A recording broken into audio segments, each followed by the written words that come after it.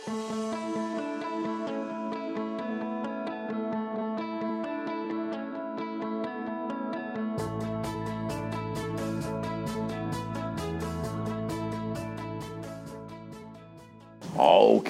so we have chapter 13 is where we were, or where we are, and last week we were in verses 8 through 13. Now in that message last week, what we're talking about, that message is called The Wisdom of Man.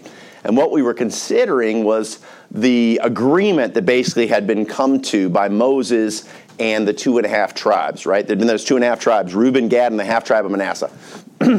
And they had come to Moses and they had basically proposed this concept that they would say, you know what, we want to receive our inheritance, not in the promised land that you have set aside for us, but what we want to do is we want to receive outside of the promised land. We looked and saw and it looked great, and based upon what they saw, they decided, you know what, this is what we want. Now, unfortunately, Moses acquiesced to that. We talked about this was a failure in his leadership, but we noticed 3 things last week. We noticed that their plan was contrary to God's intentions for them, his provisions for them, and it was also contrary to his conditions for them.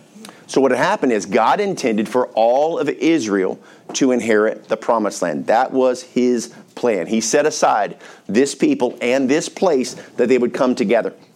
This would be a place where they would experience fellowship with God. This is a place where they would experience peace with God. But again, those 2.5 tribes, they looked at what was available and they said, you know what their main concern was their livelihood. What we saw was they said, we're men of cattle, and this is good land for cattle. So what they did was they prioritized their livelihood over their relationship with God. Now, that's something that happens on a regular basis, right? People get so wrapped up in their careers or what it is they want in material goods or material wealth that they're willing to sacrifice their relationship with God in order to have the things of the world that they desperately desire. Is anybody familiar with that concept? You might have seen it in someone else's life, probably. But this is actually this desire for material things. And because of that misdirected thinking, what we saw, like these Israelites, people miss out on what God has for them. Boy, God has this expectation, this abundant life that he wants us to have, this to experience while we're here on earth. He wants us to walk in fellowship with him. He wants us to walk in peace with him. And what happens is people miss out on that because their eyes are set in the wrong place. They miss out on his intentions for them. And we recognize the fact that, listen, not only that, but they also, and people as well in our day and age, missed out on his provisions for them. So his provision was for them that he said, listen, I know exactly where I want you to be. I know what I have for you.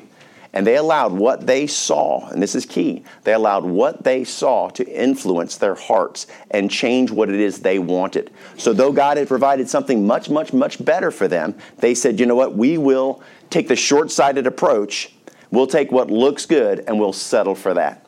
And that's unfortunately is a picture of kind of the half-hearted relationship that people have with God.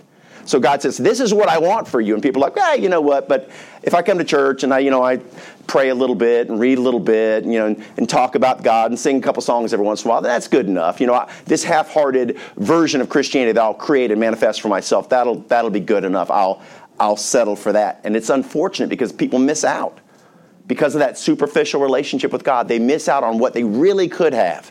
And they're like, man, you know what? Yeah, I've tried God. I've heard that over the years. I've heard plenty of people say, I've tried God, it doesn't work. And the statement that we have to say if somebody said that is like, not the God of the Bible. Maybe the God you've manufactured in your own heart, or maybe religion told you is, but not the real God. Because I can tell you, when you have a relationship with him, it's unlike anything you can experience on this planet. There's nothing that can supersede that relationship. And because of the mindset of people, what happens is they see the Bible as a self-help book for humanity. Because it's all about us. And see, it's that self-centered mindset that we have. We think everything revolves around us. Right? As we're children, that's the way that we grow up. Everything, man, I'm hungry, guess what? Put me to bed. I'm thirsty, give me something to drink. I said hungry, put me to bed. Let's just say it's like, you're hungry, well, go to bed hungry. No, hungry, I feed you, right? So, but the whole thing is the world's sort of around us. And then as we grow up, we're supposed to change out of that. We're supposed to become more mindful of other people. But unfortunately, we live in a society that tells us it's all about me, me, me, me, me, me. So the Bible, just like that, we adapt the Bible again. We supersede what God's intentions are. We make the Bible about us. We read it from the perspective of going, what can I get from God? How can I adapt what I need to learn for me to make myself better so that my life will be happier, so I'll succeed? And yet the Bible is in actuality a revelation of who God is. It's of who God is. It's what God does. It's what God's expectation is of us and how we should adapt our lives to fit what he wants as opposed to trying to adapt God to fit what we want, right? So it's a completely different perspective, missing out on God's provision. And then you see it over the doors as you leave here, and we talk about it all the time. We have a shirt that says, it's not about me. It's all about him. And that's the perspective that we need to have as we live this life if we're going to fulfill or experience what God has for us. And what happens is contrary. So not only were they contrary to God's intentions for them and his provisions for them, but it was lastly his conditions for them. His condition was that, listen, you're going to wipe out the population that's in this place because, listen, they're going to impact you in a negative way. They're going to draw you away from me. He warns of that before they ever get there. He reinforces that same principle. Don't let them get them all out, drive them all out, drive them out. But you know what? They go, well, I mean, he probably didn't really mean that. Not everybody. So they allow some of them to stay. And sure enough, the impact of those people will be that they will turn their hearts away from God. And they will embrace the gods of the people that they were supposed to eliminate. And we see that and we go, wow. It says because of the series of choices that they made, that the result was this. These very people that have been offered an opportunity to walk with their Creator in perfect fellowship lost everything. They lost it all. And they literally went from where they had been taken out of slavery, brought out and offered an opportunity to finally have the ultimate freedom and a relationship with God because of their selfish choices and because of their short-sightedness, fell right back into the same pagan beliefs and guess what? Ended up going back into the very slavery that God had restored them out of. And it's just like people of today. People get saved, and you know what? They don't consecrate themselves unto God. They don't seek the Lord. They don't give him their whole heart. And over a period of time, because the things they allow in their life, over a period of time, guess what? They start to get entangled with things of the world. And next thing you know, the very bondage that they had been delivered out of years before, they're caught right back up in it. Not because God didn't deliver them out of it, but because they chose to put themselves back into it because they would not do it God's way. We talked about it. It was like, listen, that message, wisdom of man, which is what we talked about last week, it's an oxymoron. Our wisdom is not wisdom. What did the Bible say about that kind of wisdom? James 3:15 says this wisdom descendeth not from above, but is earthly, sensual, devilish. It's destructive. And what happens is people will embrace the wisdom of man. And in doing so, they will reject the wisdom of God, which is the Bible. This needs to be the defining factor for our life. This should be the guide for everything that we do. This should be the lens that we see the world through. When I look at how the world impacts me, it always should come through the principles of Scripture. Because if we'll do that, it keeps the guardrails up, right? So that we don't end up in the ditch, right? With so many people live their lives in just a series of crashes upon crashes. And God, get me out of this, and God, get me out of this, and God, get me out. Preacher, you won't believe what's going on in my life. Blah. You're like, well, hey, how's your walk with God? It needs to be better. Okay. Well, it's good to at least to be aware of that. But there are people that believe, you know what, okay, I'm doing great. I'm doing fine. But yet their life is still a traumatic mess. Now, God does allow traumatic messes in our life because guess what? Sometimes he needs to get our attention. Sometimes we just need to wake up because we're clueless. But what we've seen, what not to do last week, right? And we looked at those 2.5 tribes and we go, okay, let's not do it that way. That selfish mindset, that short-sighted mindset. What we're going to see today is an example of a tribe that actually did things the right way. So this group is going to be more consecrated. They're surrendered to God. They're submitting themselves to his desire for them. And so today's message is called a godly inheritance. And what we're going to do is verse number 14. So we're in Joshua chapter 13, verse number 14. Let's pray. Thank you, Lord, for today, for the way that you have worked in the book of Joshua to open our eyes to so much from this Old Testament story of battles and wars and land and giants and all the stuff. And God, how you have directly related it to our own lives and how we can see the things pictured in their lives in ours. Thank you for what you have revealed so far. Thank you, Lord, for speaking to my heart. You know that I have desired, God, not to have my own agenda or have any perspective, God, that I want to share. I'm just simply trying to take what you give us, Lord, and to reveal the truth that you need us to hear as a church. Lord, I know that you've spoken to me. I do. I'm confident of that. And I'm asking you, Lord, now to speak through me. I know that my stumbling tongue and my wandering mind would want to get in the way. And Lord, no one needs to be here for me. I pray that you'd help me to get out of the way. Use me, Lord, in whatever way you can. And I pray that you take away the human element from this message as you preach it. In Jesus' name, amen. Okay, Joshua 13, verse number 14. It says, only unto the tribe of Levi he gave none inheritance. The sacrifice of the Lord God of Israel made by fire are their inheritance. And he said, as he said unto them.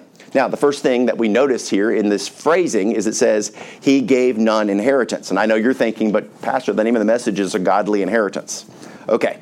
Bear with me. We're going to take a little bit of time to understand what that means and how it all works out. But the first thing we're going to do is we're going to really kind of dig into who the Levites are, understanding where they come from and what their lineage is. We're going to understand why this God is uniquely going to care for them like any other group in God's family. And as we do that today, we're going to be considering how God provides for this tribe in a unique way of looking at the Levites' identity with God. We'll look at their responsibility to God, and we're also going to look at God at their dependency upon God, okay? So first of all, who are the Levites? Where do they come from? Okay, so their identity. The Levites are descendants of Levi, okay? This is the third born of Jacob and Leah. Now, this is in Genesis 29 if you want to go and read about them. So Levi is the third son. Now, what happens is Jacob is going to be later renamed by God. He's going to change his name from Jacob to Israel.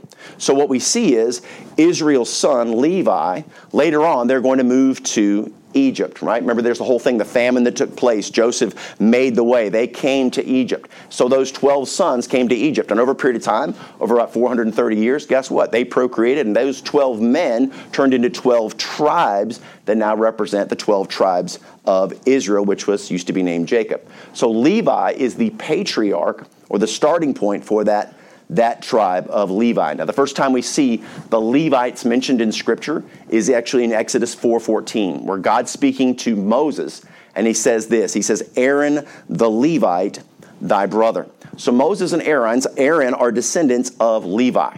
And what's interesting about Levi's story is it's a rather sordid tale. Levi and his brother had a anger issue, we might say, okay? They had some stuff going on in their hearts. They were not right.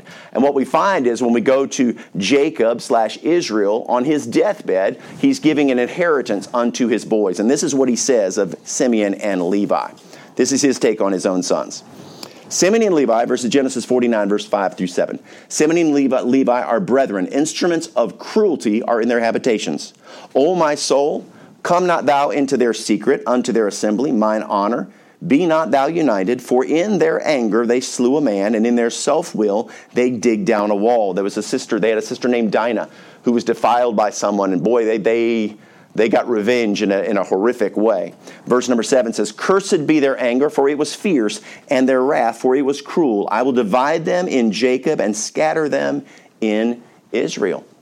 So here we see that Jacob/Israel is distributing inheritance to his sons. Now, what's interesting about this is not only foreshadowing what we're going to eventually see in the book of Joshua as the inheritances are distributed, but it's also foreshadowing or talking about prophetically the judgment seat of Christ, where the Father is going to distribute to his sons. And guess what? You and I are going to stand before the Lord one day, and God's going to distribute an inheritance to us based upon the things that we do in this body, those things both good and bad. 2 Corinthians 5 verse 10 mentions this. It says, For we must all appear before the judgment seat of Christ, that every one may receive the things done in his body according to that he hath done, whether it be good or bad. So the Levites, listen, like you and I who were born into sin, right? That's where we come from, born into sin. The Levites have a stigma that carries in their life. This is directly linked to a sin from their forefather. Do we see the picture there? So our sin that's tied to us all the way back to Adam and Eve, but we see a sin that's carried back to Levi.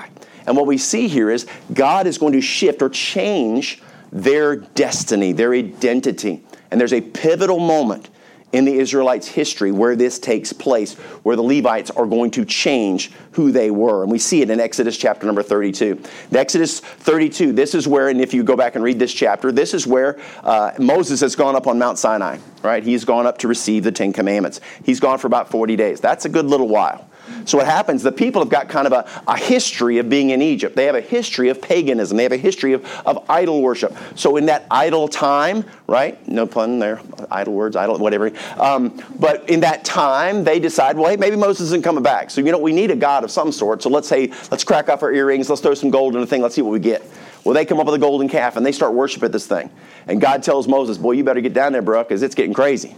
I can hear some bit going on. And when they're going down, Joshua, who's with Moses, is going, man, I hear a fight. And then he's like, no, that's not a fight. That's a party. And they're like, oh, boy, let's go. And Moses comes down. He's got the 10 Commandments. He sees what's going on. He's like, are you kidding me? Boosh. He shatters the 10 Commandments, and he goes into the man, and he starts handling business. So this is it. This is where 32:26. Then Moses stood in the gate of the camp. Everybody's like, oh, Dad's here. And said, who is on the Lord's side? Let him come unto me. And notice this, and all the sons of Levi gathered themselves together unto him. Okay, so in a pivotal moment of failure of character and of faith in God, this golden calf moment, they had fallen back into what they knew before. The picture of you and I as believers, listen, we fall back into the world. We find ourselves in moments where we've let God down. We're not where we need to be. Our life isn't where it should be. And there's a moment there where we go, you know what, man, I'm going to recognize. What happens? They recognize their failure before God and their betrayal to the Lord, and the Levites make a choice. Notice they're the only ones called out by name. Listen to the wording of Moses again. Who is on the Lord's side? Who is on the Lord's side? And the Bible says that the Levites gathered themselves to Moses. They said, us. We're on the Lord's side. And God has 3,000 men killed that night. The Levites end up, they do some hard stuff because he says, listen, if you're really on my side, do what I tell you. Let me see. And what we see is this pivotal moment. They gather themselves unto Moses, and God chooses them. They choose, or God chooses them to be changed. He changes their destiny. And so it's at that moment, their allegiance is now to the one true God. And in that same moment, they are rejecting the gods of the world. They're rejecting the gods of Egypt. They have chosen God, and they have forsaken sin, right? Do we see something that you and I can relate to? You and I were faced with the betrayal that our lives had been.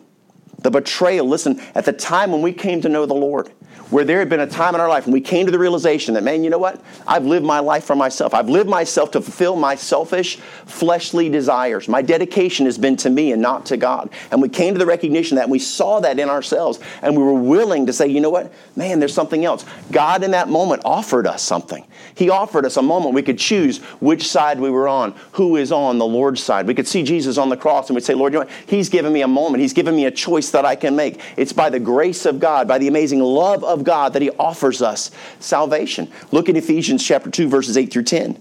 It says, for by grace are you saved through faith, and that not of yourselves. It is a gift of God, not of works, lest any man should boast. For we are His workmanship, created in Christ Jesus unto good works. This is what we were created for, which God hath before ordained that we should walk in them. Notice the word there it says should walk in them. When we get saved, that doesn't mean that we will walk in them. It means we have the ability to walk in them. We have the ability to deny our flesh. We have the ability to walk in the Spirit, but that doesn't mean that we do. He says that we should. That's what we were created for. So there's some more refinement that has to take place. But do you realize that as Christians, we make this choice every day? So maybe we receive Christ as our Savior, praise the Lord, and that's an eternal thing. Once that's established, that's done. But then there's the continuing sanctification, because guess what? You live in a body of flesh. And so once we get saved, now there's two inside of us. There's two wills, there's two minds, there's two hearts, there's two desires. There's one that desires to walk with God. That thing inside of you that draws you to want to do the right thing. And when you do the right thing, and when you do the wrong thing, that sense inside of you like, oh, right? I should not be doing this, right? I'm not having to hold down wickedness in order to do good. What's happening is I'm holding down the goodness in my heart because guess what? Naturally, I know I shouldn't lie. I know I shouldn't steal. I know I shouldn't cheat. But I just did. And you know what? I feel this conviction, right? That conviction, if it draws you to God, that's the Lord, right? That's called godly sorrow. But then there's what's called the sorrow of the world. And that's guilt. And what does guilt do? Guilt draws you away from God. So if you do something wrong and it makes you not want to read the Bible, not go to church, and not pray, it is not godly sorrow. It is guilt because it'll draw you away. But if it's godly sorrow, you're like, man, you know what? I failed you, Lord. In that situation, I shouldn't have handled it that way. I'm so sorry. That's the kind of stuff that you're in your car and you're crying out, just talking to God by yourself. God, I failed you. Man, I'm sorry. He's saying, hey, okay, failure's a part of life. Learn from it. Let's grow. Let's go forward. Let's do this thing. So the reality is, there are people out there that are trying to refine their walk with God. They're trying to recognize and see their own issues in their own heart. So following salvation, there's that aspect of sanctification. Will we live for God or will we live for ourselves? We have to make a choice. We've discussed that aspect of personal holiness, the whole the tie to the land of Canaan, which is a picture of our walk with God, where we're in fellowship with the Lord. And there's that aspect. What does it mean to be in the land of Canaan and to fully possess it? It means that we're walking in righteousness. We're holy unto God. We don't have a lot of sin that we need to deal with. And I've been talking about in discipleship this week with the guys. And it's like, there's the big sins in our life that we think, well, I've dealt with that. Well, see, with Joshua, we've seen the picture there, right? The strongholds have fallen. The kingdoms have fallen. The kings have fallen. So the big things, the big sins are dealt with. But there's all those little things, the population, all that little sin that's peppered throughout the land that we're okay with. The thing that they become okay with, and it's not okay. Bitterness, envy, strife, whatever it is, little stuff that we're like, well, that's not a big thing, it's not a big deal. But what happens is we become so comfortable with these little sins, these little things in our life, that creates a distance between us and God. And we can't even see it. Because you go, well, man, I'm not robbing, I'm not stealing, I'm not sleeping around, I'm not doing this. Look, all the big kingdoms, I've knocked them down, man. Those strongholds are done. But what about the population that's interspersed in there? We've got to be willing to look at all those aspects of who we are. Because you've got to realize, and one thing that's very important is for us to know, holiness is not what we do. It's who we are. And see, religion will tell you it's what we do. You can trick yourself into believing you're holy because you go to church, because you give out tracts, because you pray. Because you go work at the homeless shelter. Because you can tell yourself, because your flesh loves stuff. It loves to do things. Why is it when we do something nice, we want people to see it? Because our flesh loves recognition. But to do things in silence, to do things from the bottom, from the goodness of our heart, that's showing who we are. Character, right, is who we are at our core. And when we truly love the Lord, it doesn't matter if there's a crowd to see it or if you're all by yourself. You're exactly the same person because the audience ultimately is God. It's that accountability to the Lord that we have. You see, upon choosing Christ, God changed not only our destiny by saving us from hell, but he also changed our identity. 1 Peter 2, verses 9 through 12 says this, "But ye are a chosen generation, a royal priesthood, and holy nation, a peculiar people, that ye," notice the wording, "should show forth the praises of him who hath called you out of darkness into his marvelous light, which in times past were not a people, but are now the people of God, which had not obtained mercy, but now have obtained mercy. Dearly beloved," listen, talking to us, "I beseech you as strangers and pilgrims, abstain from fleshly lusts." He tells us that because he knows that we can be lured by our fleshly lusts. Abstain from fleshly lusts, which war against the soul. He says, "having your conversation honest among the Gentiles, that whereas they speak against you as evildoers, they may by your good works, which they shall behold, glorify God in the day of visitation." And so through our Lord's love for us, displayed on the cross, you and I were reconciled unto God. We experienced, our own defining moment where we are able to see, I know who I am, I understand my failure, and I understand that God loves me in spite of it. And we received him. He separated us. We understood that our sin separated us from God. As we committed our hearts to the Lord by faith, just like the Levites, God changed our destiny from destruction to deliverance. And so understand, not only did he change our destiny, but also gave us a godly identity. Notice what it said, a chosen generation, a royal priesthood, and holy nation, a peculiar people. And guess what? Just like the Levites, they had a new and a greater responsibility to God. And so do we.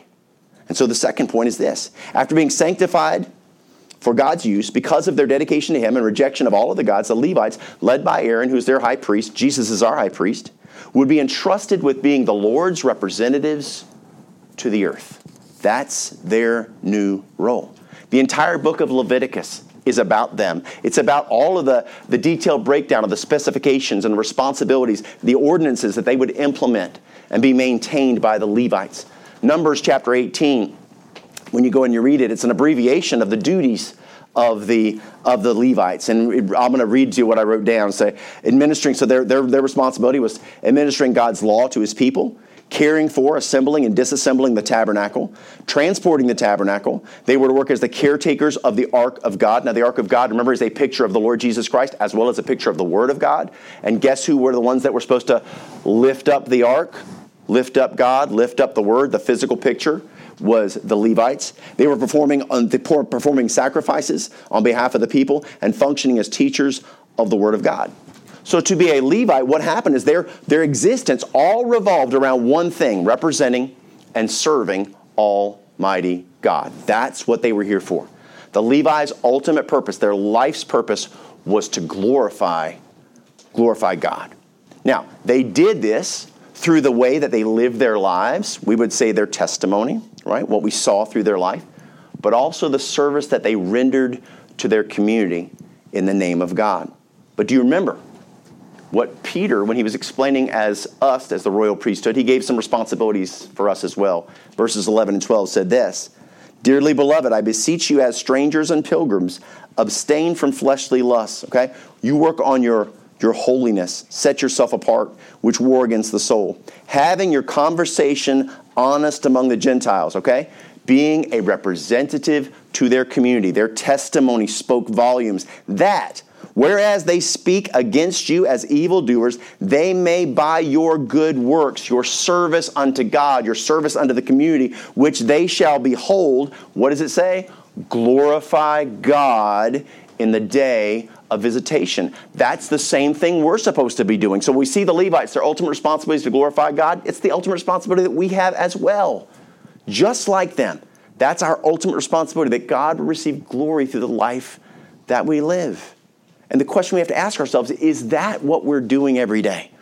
Does God receive glory through the way that I interact with my wife, with the way I speak to my children, with the way that I talk to my coworkers, with the way I handle myself in public? Is it the way that I think or feel or act or sing, all the things that I do? Is God glorified through the life that I live? 1 Corinthians 10:31 says this, "Whether therefore ye eat or drink or whatsoever ye do all to the glory of God." Yeah. So everything in your interaction with the world, that's supposed to be everything. Eat, drink, whatever you're saying. Listen, I don't care what you're doing. Do it for the glory of God. That means we can pick up trash for the glory of God. That means we can plunge a toilet for the glory of God. That means that we can serve the poor for the glory of God. That means that we can paint a house for the glory of God. That means that we can open our mouth and talk to somebody, be kind to them, and smile for the glory of God.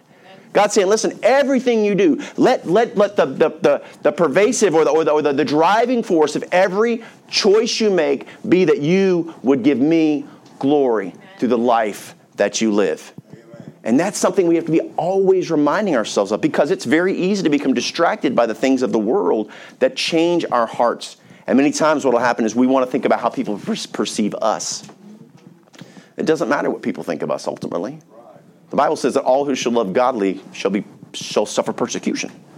So what the Bible says is the world when he told the disciples, he said, the world hates you because it first hated me. So it doesn't matter what the world thinks. If we really live for God, guess what? There's a good chance the world's going to hate us. There's a good chance the world's going to stand against us. And you know what? We have to be okay with that. Because ultimately, is God pleased? That's what matters. See, our Savior modeled this for us in the way that he lived. The things that he accomplished while on earth. Notice what he says in John 17, verses 3 and 4. "And this is life eternal, that they might know thee, the only true God, and Jesus Christ, whom thou hast sent." Notice this wording here, verse number 4. "I have glorified thee on the earth." The way that I've lived this life that you've given me for 33 and a half years, I lived every moment of it for your glory. Amen. What an example for us to follow, right? And then look at the next part. "I have finished the work which thou gavest me to do." He's talking about the establishment of disciples. So he's saying, I lived a life, I had a testimony that glorified you in the way that I lived every part of my life. And then the other thing that I did was I invested in other people so that they could do the same. Okay, so here's our example. Jesus glorified God on the earth, invested in others so they could do the same. And the question is this, is that what our life is doing? If that's the example to follow, which is to live a life that glorifies God in all that we do, and invest in the lives of others so they can do the same thing, and we look at our lives and we go, okay, is that what I'm doing? If I'm really going to assess my walk, my existence as a Christian, as a representative of Christ, is that what I am doing? Now, for some of us, we might go, yeah. But for a lot of us, we probably could say, no, that's not me. Now listen, today's not about trying to tear you down or point out the fact that, you failed God or discourage you or have you leave here going, yeah, I stink. I'll never be good enough. No, that's not about that at all. Because listen, we're all failures at some level. But what we remember is the fact that, remember those Levites at their moment of failure, okay? Because you got to realize Aaron was their leader. He's the one with the golden calf. The Levites are right there like, woo, let's do golden calf. They're in the middle of the party. I mean, the whole thing's raging, man, and it's not till Moses is like, what's going on? Ah! And it was that realization of failure. In that realization of failure, we either go, you know what? No. I'm justified in what I'm doing.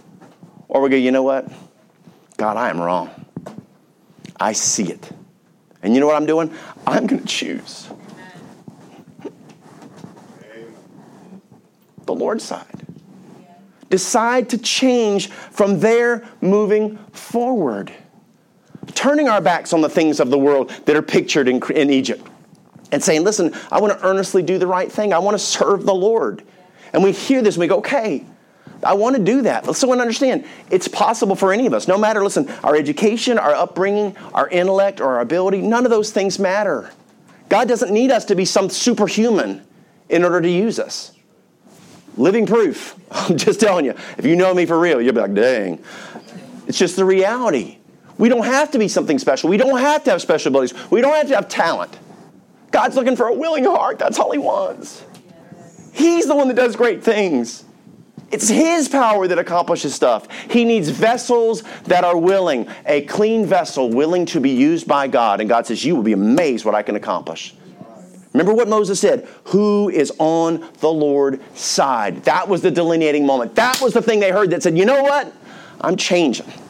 I will no longer continue on this path of destruction. I choose to be on the Lord's side. And it's not easy. It's easy to be on the world's side. It's easy because you can blend in with the crowd of this world. And man, there's no issues at all. No bumps in the road. But boy, when you stand up for righteousness, Alina was telling me she had a conversation with somebody, and she was talking to this girl about holiness because they were having a conversation, and she said, it's not about being happy, it's about being holy. And her friend was like, sounds like you need to be a nun. Right? It's just ignorance. People don't know. Because you know what? Those that are seeking happiness, they never find it. And the great thing about holiness is the byproduct of that is happiness. We get the garbage of the world out of the way. So we see here, along with the new identity and responsibility, there is a new dependency. Listen to how God explains His plans for the Levites to Aaron. Numbers 18, verses 20 through 24. And the Lord spake unto Aaron, thou shalt have no inheritance in their land, neither shalt thou have any part among them. I am thy part and thine inheritance among the children of Israel. And behold, I have given the children of Levi all the tenth. He's talking about the tithe. He says, in Israel for an inheritance, for their service, which they serve, even the service of the tabernacle of the congregation. Neither must the children of Israel henceforth come nigh the tabernacle of the congregation, lest they bear their sins and die. Saying, listen, you're going to take the responsibility of doing the sacrifices. But the Levites shall do the service of the tabernacle of the congregation, and they shall bear their iniquity. It shall be a statute forever throughout your generations, that among the children of Israel they have no inheritance. But the tithes of the children of Israel, which they offer as an heave offering unto the Lord, I have given to the Levites to inherit. Therefore I have said unto them, among the children of Israel, they shall have no inheritance. They're not to have a physical inheritance. They're not supposed to have a responsibility on the earth. And this is the key. See, God rewards the Levites' commitment to Him by providing everything that they need. Allowing them to give their whole hearts to service unto the Lord. That's the beautiful picture here. And you know what? As the body of Christ, do you know that realize that God does the same thing for us? Jesus describes his provision for us in Matthew 6, verses 31 through 33. Listen to this. Therefore, take no thought, saying, what shall we eat, or what shall we drink, or withal shall we be clothed? For after all these things do the Gentiles seek, for your heavenly Father knoweth that ye have need of all these things. And here's the key. But seek ye first the kingdom of God and his righteousness, and all these things shall be added unto you. God tells us, look, I'll make provision. God's telling us that as we function in the world, that it will do it from a place of confidence, not in ourselves, but in him. God provides everything. Listen, your home, your car, your family, your health, your talents, your abilities, everything that we have, God has provided it for us. He's provided it for us for it to be used for His glory. And see, it's only through this knowledge, you have to know this truth. Because it's not until you come to the recognition that it's all from God that you can fight the pervasive culture of fear that has a stranglehold on most people. Most people are so worried about tomorrow. So I got. No, you don't have to anything. God will. Yes. All He's asking from you is to be faithful. Listen, give me your heart and watch, I will provide for you. He said, seek ye first the kingdom of God and his righteousness, and all these things shall be added unto you. Before that, he says, listen, I know your needs. I know what you want. I know what you need. And guess what? Not only do I know it, but I can easily provide it. But all I need from you is faithfulness. And there's the rub. Because faithfulness takes work. Faithfulness takes denial of self. Faithfulness takes a willingness to stand against the tide of the world. Because I tell you, the world does not want us to be faithful. Boy, when your kids are going to school and they've got a friend that doesn't go to school, they have a friend that doesn't go to church. Can I tell you, man, the idea of missing church, they're not going to go, hey, man, you should prioritize God. They go, no, man, church, that's stupid, man. Come on. The world's constantly whispering to our young people, God's not important. That's all just a fabrication of man. That's just a crutch for people that are weak. Come on, man. I had another conversation with a man from Russia yesterday. And the very same thing I told you guys about my friend, in Russia at the time, this is in the 80s when he was a child. And they would bring the children in front of the school at like 8, 9, 10 years old. They would bring them to the front of the classroom, and they would literally have all the other kids ridicule them for their Christian faith. They would laugh and point at them. And he said that then the KGB would come and take them to the office and would tell them that they needed not have this faith because it was for weak people. Your parents are stupid, your parents are weak, and you don't need to be weak. You need to be strong and learn how not to trust in this imaginary God. They were inundated with that as children. He told me the same story last night. He said the same thing happened to me. Can I promise you, guess what? That's what our world's doing right now. Maybe in a little bit more of a subtle manner, but it's the same garbage trying to draw people away from a holy God. Because listen, faithfulness to God, that's what He requires. So if the devil can get us to be unfaithful, well, guess what? God's faithfulness seems to drop off too, because guess what? God's not going to reward us for being unfaithful. Right. And yet people are like, and then people look at their lives and the mess that they've got, and they go, wow, look what God did. No. Our lives are a result of our choices. We've got us where we're at. God's the one who gets us out. That's what He says, submit yourself therefore to God, resist the devil, and He'll flee from you, man. He'll drag you out of destruction. Are we prioritizing the Lord in our lives? Now, to answer that question, it is very simple to figure it out if we'll honestly consider what consumes our thoughts, our attention, our time, and our finances, right? If you'll evaluate in your heart and you go, okay, what has my thoughts, my attention, my time, and my finances? Jesus said it this way, for where your treasure is, there will your heart be also. Okay?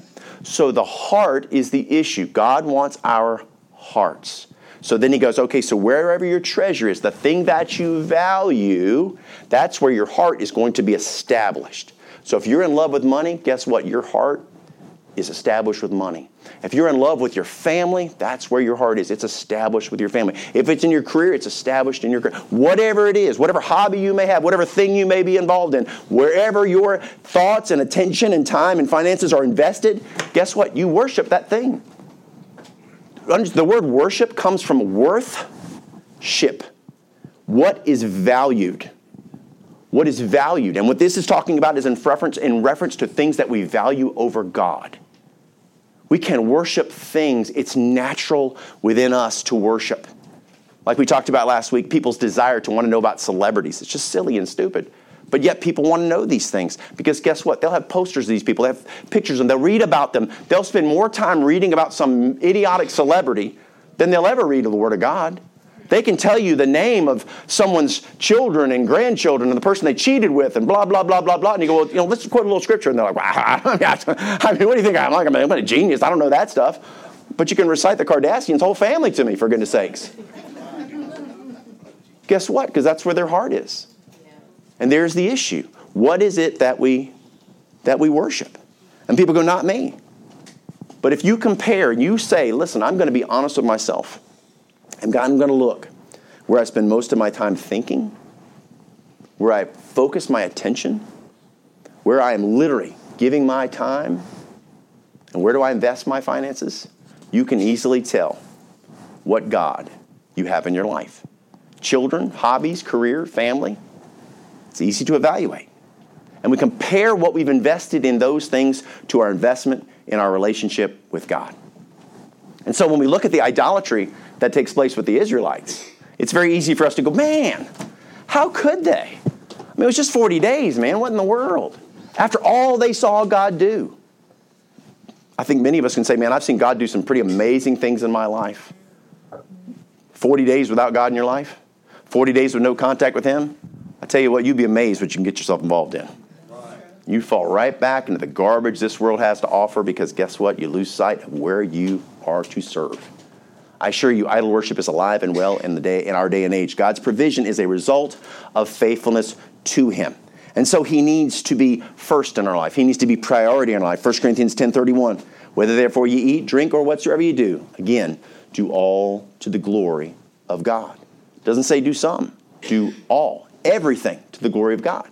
And then there's another level of individuals, another level of surrender, a commitment at a whole other level, like these Levites that have dedicated their lives to God, to the service of the Lord.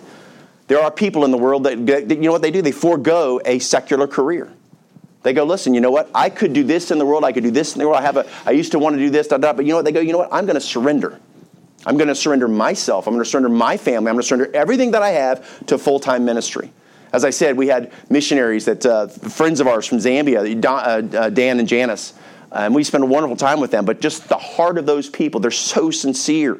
They have raised their children on the field in Africa. And you know what they've done recently? Their last daughter just went to college, and now they're going back, just the two of them.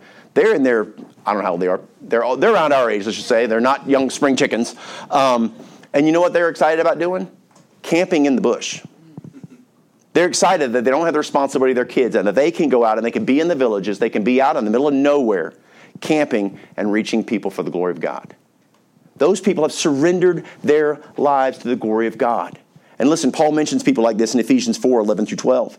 And he gave some apostles and some prophets and some evangelists and some pastors and teachers for the perfecting, notice this, the perfecting of the saints, for the work of the ministry, for the edifying of the body of Christ. Okay, so these are people that have been set apart for the perfecting. When you see the word perfecting in your King James Bible, that talks about maturing, developing. So it's maturing the saints for the work of the ministry. It says the edifying. Edify means to build up. It's for the building up of the body of Christ. That sounds a lot like the responsibilities of the Levites that we saw defined for us. And the greater the commitment is from us, guess what? The greater God's commitment back to us is. The more faithfulness there is, the more faithfulness we'll experience. The more we love God, the more we feel God's love. The closer we get to Him, the closer we'll experience it. And it's a whole thing. There's a system here, and it's a matter of surrender, right? A surrender. Keep in mind that God sees our hearts, right? He sees our motivations. And so we will tell ourselves we're doing things for this or for that. But again, it's not what we do, but it's who we are. Because God he recognizes our faithfulness in who we are, not in what we do. Are you guys okay? It's extremely quiet. Yeah. You guys all right? Yeah. Okay, good. Just want to make sure nobody's like had a coma or something like that. But the point of this is God provokes us, right, to good works. God provokes us to do good things, to serve, to do it from our hearts. And what happens is he provides for those that surrender to his will. And you goes, well, gosh, I feel like I'm just out there floating. I don't have any connection with the Lord. Hey, what's your level of surrender like? Amen. Right. How surrendered are you to the Word of God? How surrendered are you to the will of God? How surrendered are you to look at the things in your life that you know are not right and you're still holding on to because you go, you know what? It's mine. And God says, no, you're actually mine. You're misunderstanding if you believe this is about you. It's not. It's actually about me the whole time. So the sooner you deny yourself, the sooner you can follow me. And the sooner you can experience what I created you for. It's beautiful. It's a beautiful promised land. I want you to experience it. But understand, there's that level of commitment that we're talking about, these people that are fully committed. Now again, this is pastors, church staff, missionaries. And so how does God provide for them? Through the offerings of the people. We saw that as God broke it down and has explained it to Aaron. And so missionaries, the way that they can afford to do what they do is because guess what? We support them so they can do it. So they don't have to have a full-time job where they're going, okay, I'm going to go to the villages, but first I got to go work an 8-hour shift over here so I can go do this. Another person needs me, but I can't go because I've got this responsibility at my job. And I am one of those people. There are rare individuals that get to given this gift, and I am one of those people. And I do not take it lightly at all. I'm so thankful to you to allow me to do this. It is a gift that you offer me. And that's why, man, my heart is broken for you. If you're going through something, man, I'm right there with you. I want to see you succeed for the glory of God because ultimately we're all going to stand accountable to God. My job is to build you up. My job is to edify you. My job is to strengthen you to do better. And if you're struggling, man, I want to help you to do better. But understand, God has a purpose and a plan for all of our lives. It's not just pastors. It's not just people that are in missions. Because understand, it's a matter of commitment. We commit ourselves to the Lord. And it doesn't matter what our job is, because we can do our jobs for the glory of God. Listen, whether or not you're a teacher, a nurse, a police officer, a construction worker, a machinist, a pastor, whoever you are, if you do what you do for the glory of God, listen, that's what he expects of us. We all have different roles. We all have different responsibilities. We all have different ways we're going to interact with the world around us.